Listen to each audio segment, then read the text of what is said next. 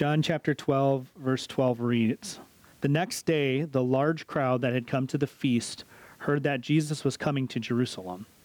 So they took branches of palm trees and went out to meet him, crying out, 'Hosanna!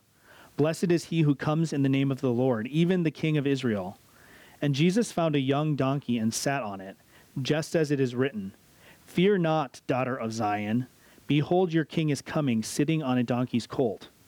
His disciples did not understand these things at first, but when Jesus was glorified, then they remembered that these things had been written about him and had been done to him. The crowd that had been with him when he called Lazarus out of the tomb and raised him from the dead continued to bear witness. The reason why the crowd went to meet him was so that they heard he had done this sign. So the Pharisees said to one another, 'You see that you are gaining nothing. Look, the world has gone after him.'" Preaching on a day that the church has set aside with a particular theme is always both easier and also more difficult. The challenge of picking out a text and a theme is not really there. It's not as time consuming to pore over the text and try to understand what needs to be said and what the word is trying to communicate. But it's also challenging at the same time because the resources that you look at all say the same thing over and over again. There's a plethora of sermons to listen to get ideas and to check your work, to make sure you're not out on some branch, but they all tend to sound the same. And so I wanted to approach this text a little bit differently today. It's always a little bit risky to go out and be different when it comes to theology and the scriptures, but I think I'm on pretty solid ground here. And so I wanted to take a look. One thing that I found is most of the time when a Palm Sunday sermon is preached, it's out of one of the synoptic gospels. Thinking back in my Christian life, when I think about the sermons I've heard, it's not typically out of John when I come to Palm Sunday. And I'm not entirely sure why that is. The account here is not drastically different. It's not more difficult. The Greek is actually much easier in John than it is in others. So I'm not sure why it seems like we gravitate towards Matthew, Mark, or Luke for this. But there are a few things in the Gospel of John here that I think help us understand the context of what's happening in Palm Sunday a little bit more clearly than we might when we look at some of the others. So just for some introduction and some context, the church has over the years had different perspectives. The church corporately, not just this church, has had different understandings of when it's appropriate to set aside time and how we set aside time. So in the early church, it was common for them to set aside the martyrdom days of martyrs. And that was a good and fine thing to do. It was a way to honor the dead. It was a way to testify to their sacrifice. But over time, those days, which were essentially brief commemorations, maybe you'd go visit a grave. It's not all that different than we might react when we celebrate the anniversary or birthday of a loved one who has died. We might go visit their grave. We might celebrate by eating their favorite food or something along those lines. But over time throughout the church, those commemoration days became feast days, and those feast days became holy days, and those saints that we were honoring to testify to God's glory suddenly became the people that the Catholic Church was praying to. And so I want to just start this message today by acknowledging that there is a danger in setting aside particular days. We have to be very careful. One of the things that occurred in the Reformation was people like John Calvin and John Knox, they recognized this danger within the church, right? The Roman Catholic Church calls them holy days of obligation, where if you don't go to Mass on those days, Christmas, Easter, Palm Sunday, if you don't go to Mass on those days, you actually can leave a state of grace and risk losing your salvation. So it became this unbearable law, this unbearable burden on the people who often couldn't get to church on those days. If you live in a country where the church is not dominant, or if you live in a country where you're persecuted, those days were often targeted by people to attack Christians because they knew where they would be. And so in the Reformation, one of the things that happened was people like Calvin and John Knox, not so much Luther, but the people on the Reformation, the Reformed side of things, they started to recognize that these holy days were actually dangerous. And so they tried to return to what the Bible seems to teach, which is to say that no one day is more holy than another apart from the Lord's day. Honor the Sabbath day and keep it holy. Now, we had a message a while ago where we talked about how and why and when the Sabbath changed from the Jewish Sabbath on the seventh day to the Christian Sabbath, or the Jewish Sabbath on the seventh day to the Christian Sabbath on the first day of the week. But nevertheless, the Sabbath is the day that the Bible marks out as holy. But all of that said, even among the reformers who recognized this danger, they also still recognized that it was helpful and it was illustrative and it made sense for the church to identify certain times of year and to associate certain events with certain times of year. So I say that just to say in a long-winded form that this is the day that we celebrate the triumphal entry of Christ into Jerusalem. So it's a week before Easter, which is, there's a crazy weird calculation that the early church figured out of how to determine when Easter is, but you just count back 7 days and we're in Palm Sunday. And we call this the triumphal entry, which is a great name for it. That's not necessarily a biblical term, although there are some Old Testament allusions that we will potentially look at today that talk about the Messiah's triumphal entry, that he enters in triumph. But we call it this because of the nature of the entry, the nature of how Christ come in, the nature of how the crowds reacted to him, the nature of how his enemies reacted to it, what they understood it to be meaning. And so the main thing that we see in this is that the crowds identified Jesus as the Messiah. They're not just celebrating someone who comes in and can make a bunch of food for them or who healed the sick. Those are all parts of his messianic identity. But they're specifically calling him the King of Israel, the Son of David, the Messiah. This isn't a general celebration. This is the crowds rightfully recognizing and celebrating that the long-awaited anointed one of the Lord, who will throw off the bonds of death and sin, has finally arrived.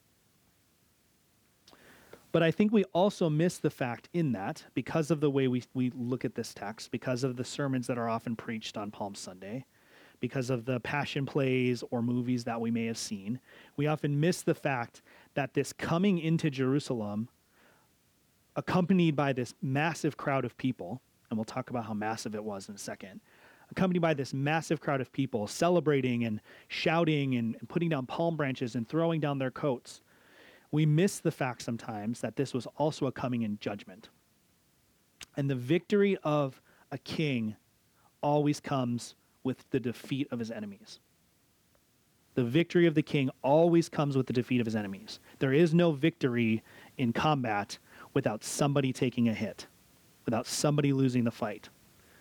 And that's something we have to look at in this, because there is a tendency in the evangelical church to look at Jesus as nothing but meek and mild.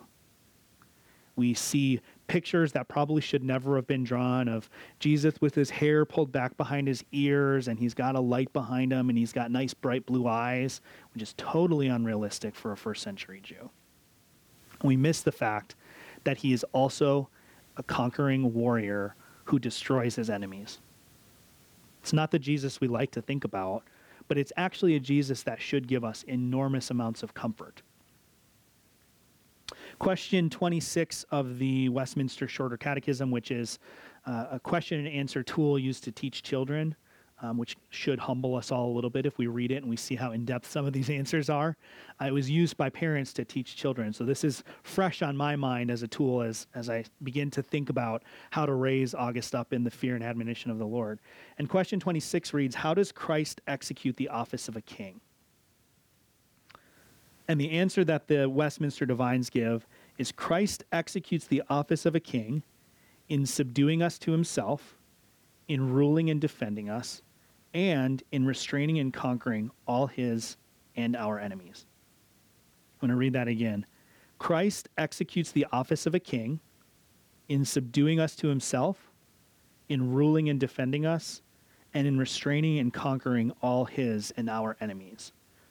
I don't have the reference written down because it just came to mind, but there's this account in the book of Joshua. I think it's the Gibeonites. Joshua, the Gibeonites come and they make this sort of treaty with the Israelites on false pretenses. And because of this treaty, Joshua and the elders of Israel refuse to wipe them out because they've made this treaty with them. And Joshua, as not the king, but as the ruler, the judge, the leader, whatever we want to call him, of Israel at the time, he determines that he will protect these people. And so the first thing he does is he goes to them and he sort of confronts them. He brings his army with him, right? But he confronts them and he says, why did you do this? And then he basically says, nevertheless, we will rescue you anyways. The other Canaanites in the area were seeking to destroy them because they had made this treaty, and he rescues them anyways. So he subdues them to himself. He goes to them in force, and he subdues them to himself, and he takes them into the people of Israel as a sort of attachment to the people of Israel. And then he rules them and he defends them. He gives them a task. He says, you will be the water bearers and wood choppers of our nation. It's not quite slavery, but he basically says, this is what your people will do. This is for deceiving us. This is part of your covenant now. You will be the wood choppers. He rules them and he defends them. And then last of all, Joshua in the Old Testament restrains and conquers his enemies. The Canaanites were his enemies, but they were also now the enemies of the Gibeonites. So that's a good illustration of what we're talking about. And of course, Joshua points forward to Jesus as the good and better Joshua. But I want us to think a little bit about our lives and how Christ subdues us, how he defends us, and explicitly how he does and will conquer our shared enemies.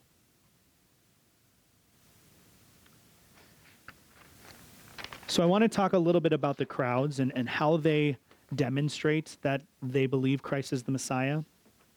And we have to talk a little bit about the crowd itself first. So I think because we've probably all seen a passion play or an Easter pageant, or we've watched a movie that contains this scene, we tend to think of the triumphal entry as this sort of like when you go to a football game and there's like the cheerleaders line up along the row and all the team comes running in and there's maybe like 15 or 20 cheerleaders and there's like the officials and people are all along there, but it's a relatively small group of people. This is not the way that we should think about this, and the text is pretty clear about this. So it says in verse 12, it says, the next day the large crowd had come to the feast. So this isn't necessarily, although these people were part of the group, this isn't necessarily the people who followed him in from the Mount of Olives, the people who came with him from Bethany. Those are part of the crowd, but this is the pilgrims who had come to Jerusalem for the Passover. Not all of them, but a large crowd of them. The Greek could literally be translated as many crowds. So that's a way that the author here, that John is trying to communicate to us. This isn't just a crowd. Whatever you think a crowd is, it's many of those. So rather than think of the tunnel that people run through when they come onto the football field or some sort of similar procession, it's probably more likely that we would think of the stadium itself, the fans that are cheering as the team takes the field. I'm a big fan of soccer or European football, whatever you want to call it. And soccer is well known for these chants that happen. And they're almost like combat chants. They're almost like warrior songs. And when it gets going, it's this clamor. And I don't know if you've ever been to a stadium game where it gets out of sync and all of a sudden it's just noise. It's just loud. It's intimidating. It's just noise. That's more like what this is. Because we have trained our minds to think in terms of movies and images that we've seen, which, just as a side note, is a reason we should be very careful with pageants and drama. Because if we're not careful, we tend to let what we've seen some sort of director or painter tell us override what the Bible actually seems to be saying.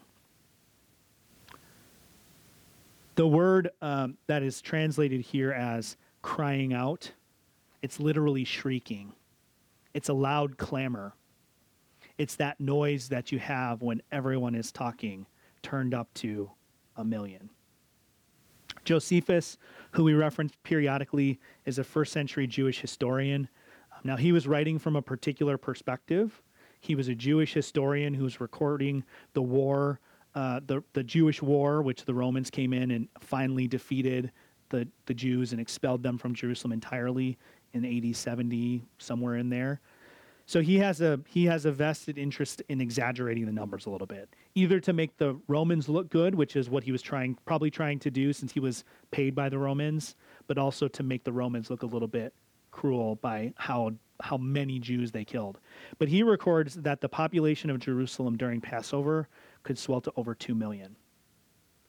So if we're talking about even a small portion of the people who are gathered together to welcome the Messiah, we could be talking about hundreds of thousands of people who are all chanting and shouting and celebrating. It's quite a chaotic scene. We also sometimes think that these are people who may have just gotten sort of swept up into the excitement, and there were probably some of those people. But if you look at, we're not going to turn there, but if you look to Luke's version of this account, he says that he calls the crowd his disciples. So most of these people, or a large portion of these people, were people who, even before the triumphal entry, had acknowledged that Jesus was the Messiah. They were followers of Jesus Christ. And what we see is not this picture of Jesus coming into a city where there's already a celebration going, but the language that's used of what the crowd does is classic language of a military victory. So it says in verse, where is it? Verse 13, it says, "So they took branches of palm trees and went out to meet him." Now that seems like a sort of throwaway line, they went out to meet him. But in ancient times, when you think of Julius Caesar returning to Rome, when he comes back as the first Caesar, the first emperor, what happens is the military that was still in Rome, the people of Rome, they all empty out of the city to meet the emperor in the field. And then the emperor comes to the front of that group, and he walks into the city, and everybody follows behind him in procession. It's this ceremony to go out and greet the conquering king, the victorious warrior, and usher them back into the city. In Julius Caesar's instance, and there's probably some overtones of this too, it was a way for the city to say, "We welcome you." Because when Julius Caesar left Rome, he wasn't the emperor of Rome. He went out and he killed other Roman military leaders. And so when they go out into the streets, they go out into the fields, and they welcome him and bring him back, they're accepting him as their leader. It's very similar to what's going on here in Jerusalem. The crowd's going out to the Lord, coming back with the Lord to acknowledge that he is their Lord. Not just the Lord, not just the Messiah, but he is their Messiah. We see similar kinds of dynamics in various points in the Bible. In 1 Samuel 18:6, we see Saul and David are coming back from the victory, from the battlefield, and all the women of the city go out, and Saul gets really ticked off because they come up with this war chant. Saul has killed his thousands, but David has killed his 10,000s. Right? It really gets stuck in Saul's ear, but it's the same thing.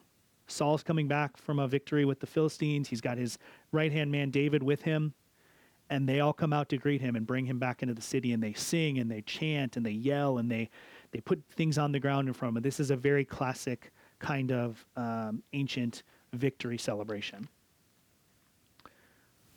You don't have to turn there, but I'm going to go to 2 Corinthians 2:14 real quick. 14 through 17 says, "But thanks be to God, who in Christ always leads us in triumphal procession, and through us spreads the fragrance of the knowledge of him everywhere. For we are the aroma of Christ to God among those who are being saved and among those who are perishing. To one a fragrance of death to death, to the other a fragrance from life to life.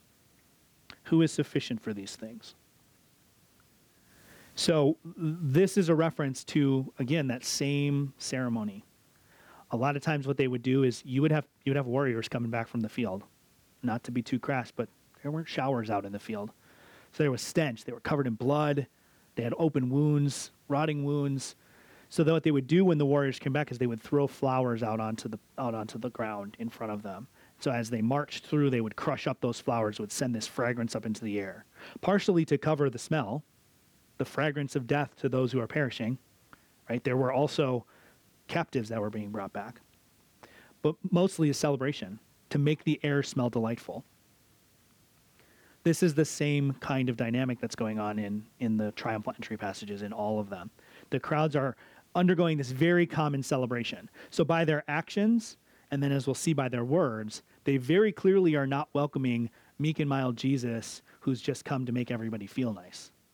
They're welcoming the Messiah, who they're anticipating both has crushed his enemies already, but will continue to crush his enemies. And in the minds of the crowd, they probably were anticipating a military coup. They were probably anticipating Christ coming in and taking out the Romans, and probably taking out the Pharisees and the Sadducees while he was at it. That's not what happened, but that's what they were clearly expecting.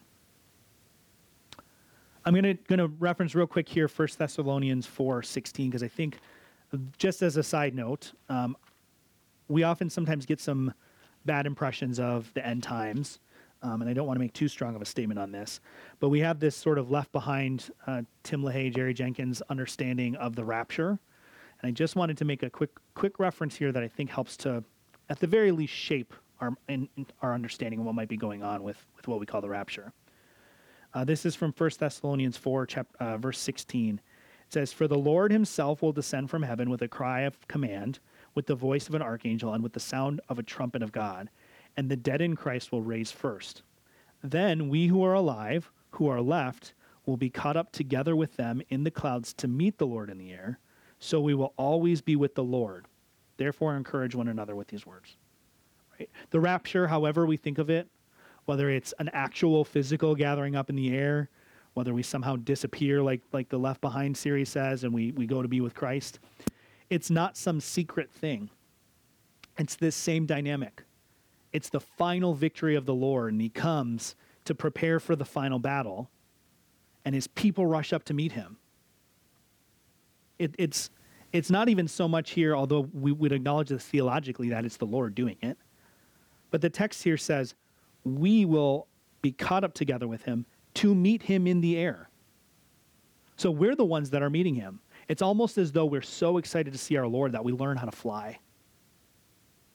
So we have to frame that. That's not the point of the sermon. I don't want to get bogged down in it, but I thought it was a good opportunity to sort of touch on that. The other element that we see about how the crowds are identifying him as Messiah is they cry out to him. This isn't an orderly hymn sing. It's not singing Hosanna, Hosanna, you are the one who saved. You know, it's not our weekly choruses. It's a chant. It's a riotous chant. It's chaotic, and not everybody is saying the same thing. What this portion of the text in John tells us they cry out is a portion of Psalm 118. We know that it's not just this portion of Psalm 118, though. It's not that they were just crying this out. Because if we look at the rest of the Gospels, when they record this, they record slightly different versions of what people are saying. So the most likely way to sort of synthesize that is to say different people were crying out different parts of the psalm. Right? There weren't versions the same way we think of it, but it'd be similar to if I said, all right, everybody read Psalm 118 out loud from your Bible. It would be chaotic because everybody's got a different version. The wording is a little different. But also, some Bibles don't have verse numbers. Like if you had a copy of the Message, a lot of those don't have any verse numbers. So you might not even know where exactly we're reading. That's a similar dynamic to going on here. It's likely that the intended reference by the gospel writers here is for us to focus on the portion of Psalm 118, but to have in mind the entire psalm, or at least the entire context. I'm going to run out of time if I go as in-depth on this as I would love to, but a couple conclusions here that I think we can draw from this. Just flip over to Psalm 118 real quick. I'm not going to read the whole thing. We read a good portion of this for our meditation.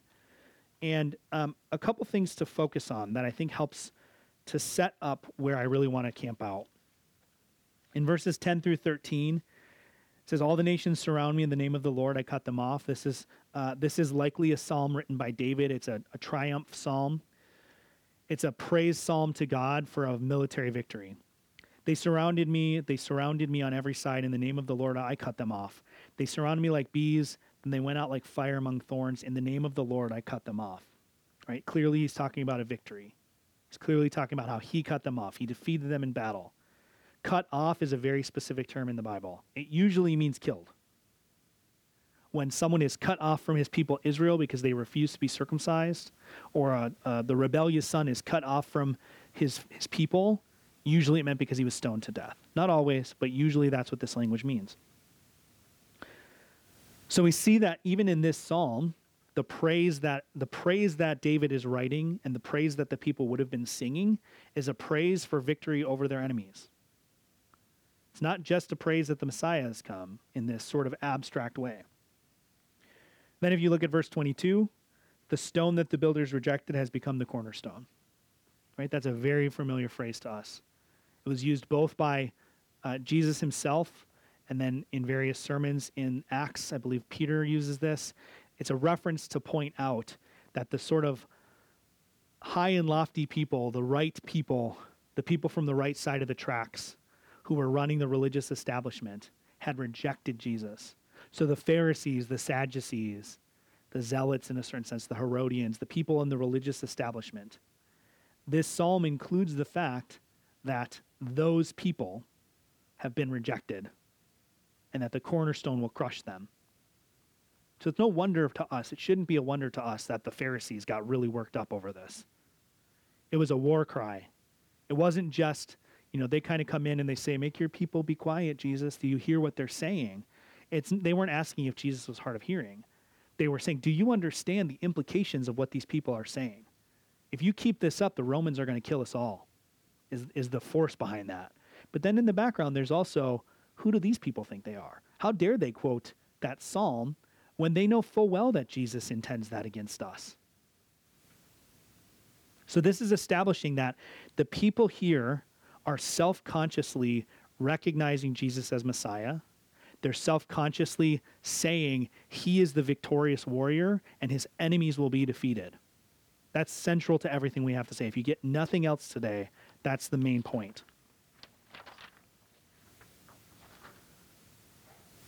I'm going to touch briefly on Zechariah, but we're not going to go there. There's a number of, when you look at the commentaries and the sermons, there's a number of interpretive lines of thought that understand the reason he's on a colt to essentially mean that he's not a warrior. I think that you can get there. I understand it. There's talk about peace in the book of Zechariah. But Zechariah, immediately before and after this, as we read earlier, immediately before and after this is talking about war and judgment.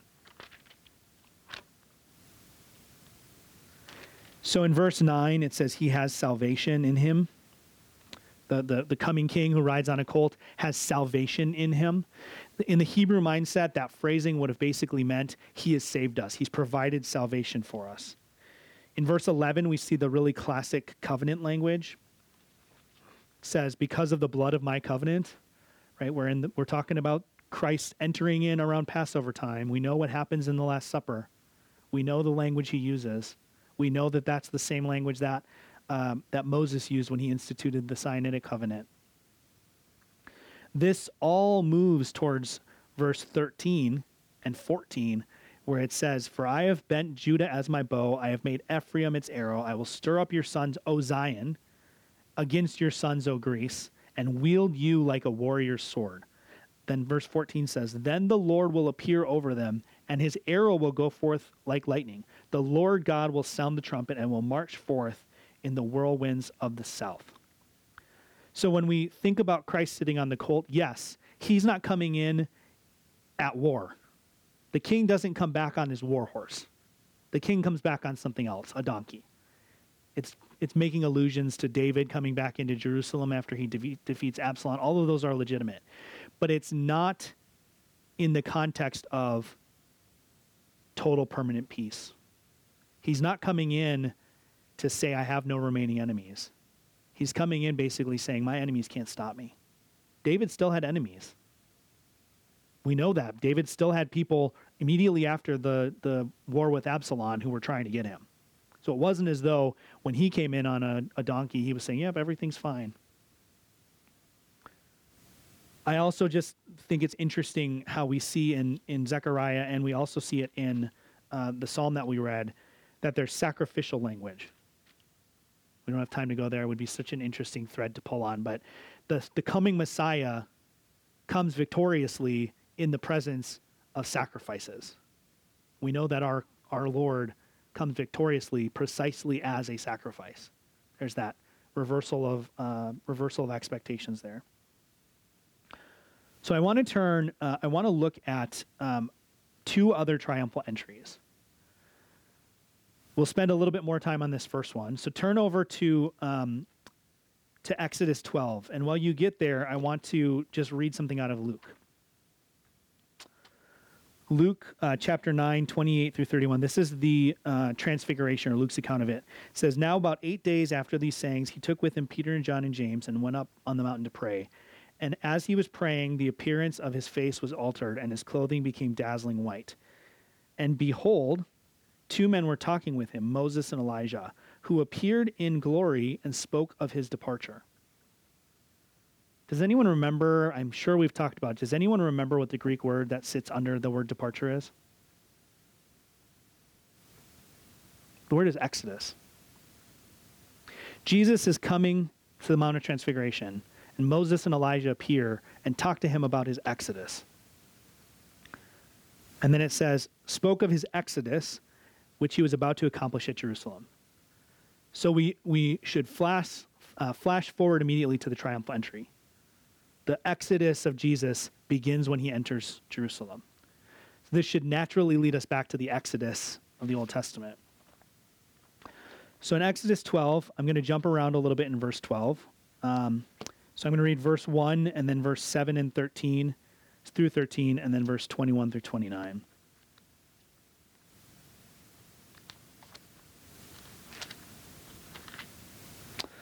So verse 1, the Lord said to Moses and Aaron in the land of Egypt. So I'm reading that to establish who it is that's talking.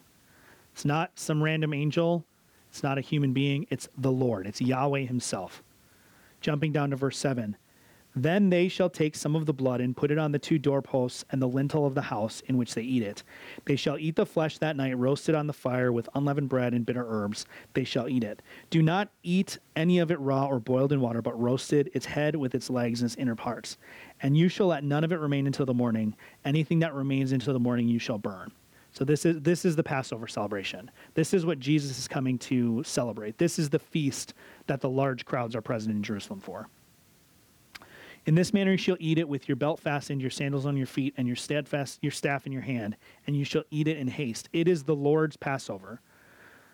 For I, right, the Lord, Yahweh, for Yahweh, I will pass through the land of Egypt that night, and I will strike all the firstborn in the land of Egypt, both man and beast, and on all the gods of Egypt I will execute judgment.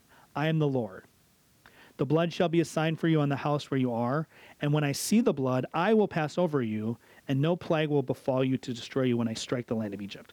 Right? So throughout the whole thing, Yahweh is striking Egypt. Yahweh is striking Egypt. It's God who's striking Egypt. The Lord himself is striking Egypt. Then jump down to verse 21. Moses called all the elders of Israel and said to them, go and select the lambs for yourself according to your clans, and kill the Passover lamb. Take a bunch of hyssop and dip it in blood that is in the basin, and touch the lintel and the two doorposts with the blood that is in the basin. None of you shall go out of the door for his house until the morning, for the Lord will pass through to strike the Egyptians, and when he sees the blood on the lintel and on the two doorposts, the Lord will pass over the door and will not allow the destroyer to enter your house to strike you. If you've got the King James version or a translation that sort of follows down that line of translation, it probably says, will not allow the angel of death to destroy you or to enter your house and strike you. This is very clear Trinitarian language. We shouldn't think of this destroyer or this angel of death, although that's a really terrible translation, but it gets at the idea. We shouldn't think of this agent of Yahweh who comes to execute the judgment as a created angel. This is the second person of the Trinity. This is God himself. This is Jesus Christ prior to the incarnation that is coming and killing babies of the pharaohs. It's not meek and mild Jesus with a nice haircut. It's not surfer boy Jesus with a baby lamb under his arms. This is the angel of death slaughtering God's enemies. Men, women, and children were killed by Jesus in Egypt. If you have time sometime today, take a look at Exodus chapter 3. This is the burning bush narrative. You'll see a similar dynamic. It first says that the Lord called out to Moses from the burning bush, and then it says God called out to Moses, and then it says the angel of the Lord called out to Moses. So there's this dynamic between, is it Yahweh, is it the angel of Yahweh? And the church has historically understood that to mean, well, it's Yahweh, and it's the angel of Yahweh, and the angel of Yahweh is Yahweh, right? In the beginning was the Word was with God, and the Word was God. It's this clear Trinitarian language. This language of the Passover helps us to understand what kind of exodus it was that Jesus was going to accomplish in Jerusalem. Jesus enters Jerusalem with his followers. They're crying out a psalm of victory, of military victory. He's fulfilling a prophecy about military victory. And this victory march starts on Palm Sunday. It continues until Good Friday. And when he ascends the hill of the skull, when he ascends Calvary, when he ascends Golgotha, he stares death in the face and he cries out, "Let my people go." He's not asking. He kicks in the doors of death and he defeats it in the most paradoxical, crazy way we could imagine or couldn't imagine. But this is not Christ is defeated and somehow makes something out of it.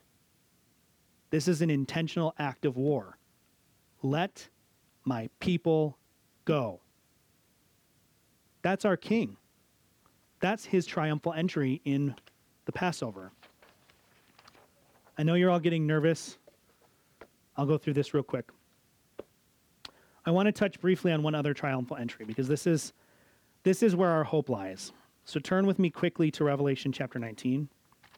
I promise I'll get you out of here close to on time. Revelation chapter 19. So just as I said earlier, history points forward to the coming of Christ, and then many things in the ministry of Christ point forward to the second coming of Christ. I found this on the web. She found the coming of Christ on the web. Revelation chapter 19, verse 11 through 21. Then I saw heaven opened, and behold, a white horse. The one sitting on it is called Faithful and True, and in righteousness he judges and makes war. His eyes are like a flame of fire, and on his head are many diadems, and he has a name written that no one knows but himself. He is clothed in a robe dipped in blood, and the name by which he is called is the Word of God. Right? This is Jesus. And the armies of heaven, arrayed in fine linen, white and pure, were following him on white horses. We can maybe see this as angels, or we can see this as his saints rushing to the air to follow him into battle. From his mouth comes a sharp sword with which to strike down the nations, and he will rule them with a rod of iron. Right? Think of Psalm 2. He dashes the nations to pieces with a rod of iron. He will tread the winepress of the fury of the wrath of God the Almighty, and on his robe and his thigh he has a name written, King of Kings and Lord of Lords. This is our King. This will be our victory. We live in the already, right? He had his departure. He kicked open the doors of death, and it has no claim on us. But he will also have the final victory. Just to disabuse ourselves of any idea that this is some totally symbolic, nice, neat, Jesus is actually really, really gentle all the time, every time, no matter what kind of a thing. Revelation 14 goes a little bit more in detail. It's more symbolic than this text is. I think this is largely a literal account of what's going to happen. I think that the Battle of Armageddon is largely going to be a physical battle. But in Revelation 14, it says that the winepress of the Lord, there's this imagery of these angels. One of them is clearly God. It's the Son of Man riding on a cloud, but then it also talks about another angel, so it's a very confusing text. But it talks about how the angel reaps the world of grapes and throws it into the winepress of God's wrath, and the winepress is trodden out. So think of a winepress, you put grapes in it, people are stepping in it, and the juice flows out the sides. And it says that the blood of the wrath of God, the blood created by the people who were trodden in that vat, extends for 1,600 stadia up to the horse's bridle. So that's 184 miles. Blood up to about 5 feet for 184 miles. This is the equivalent of 32 cubic miles of blood. 32 cubic miles. Just to put that into perspective, Mascoma Lake is 0.01 cubic miles of water. So we are talking about 3,200 Mascoma lakes. This is not This is not a polite request by Jesus. This is when the patience of the Lord has reached its culmination and its end, when he will put all things right. When all of those who are still suffering and still dying will be restored. I don't want to be too political, but when the despots of the world, why do the nations rage? Why do they plot against the Lord? Psalm 2 says, be wise, O kings, O rulers of the nation. Kiss the Son, lest he be angry with you and sweep you away in his wrath. The people of Ukraine, the Christians in Ukraine, this is hope for them. They may have relatives that were shot in the head with their hands tied behind their backs and their bodies thrown in a shallow grave. I pray that none of us ever have to face anything like that. I pray none of us have to face that kind of violence and war. But if we do, when they do, this is what happens. Vladimir Putin, if he does not repent of his sins, if he is not trusting in the Lord for his salvation, which we have no reason to think with his actions that he is, he will be thrown into the winepress of God's wrath. Hitler, Pol Pot, Stalin, right in the wine vat of God's wrath, and they will be destroyed. One last passage, and then I'll dismiss you. Revelation 20 is the final battle is completed. And Revelation 21, we see is the coming of the new heaven and the earth. This is the victory. This is the final state of things. And in verse 1 of 21, it says, then I saw a new heaven and a new earth. For the first heaven and the first earth had passed away, and the sea was no more. And I saw the holy city, New Jerusalem, coming down out of heaven from God. And then down in verse 5 it says, and he who is seated on the throne said, behold, I am making all things new. Just immediately prior, it says he will wipe away every tear from our eyes. There will be no more death. There will be no more pain. There will be no more crying anymore.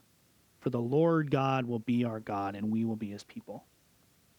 That is the hope of the triumphal entry. That is why the triumphal entry should be celebrated. Not because Jesus wanted to have a party, not because it was important for the first century people to recognize him. Sometimes we get this picture that like all of these people turned around and they were the same ones shouting crucify him a couple days later. I don't think that's the case. But even if it were, this points to the final victory of Jesus. The one who said, let my people go, will ultimately bring about the freedom of his people.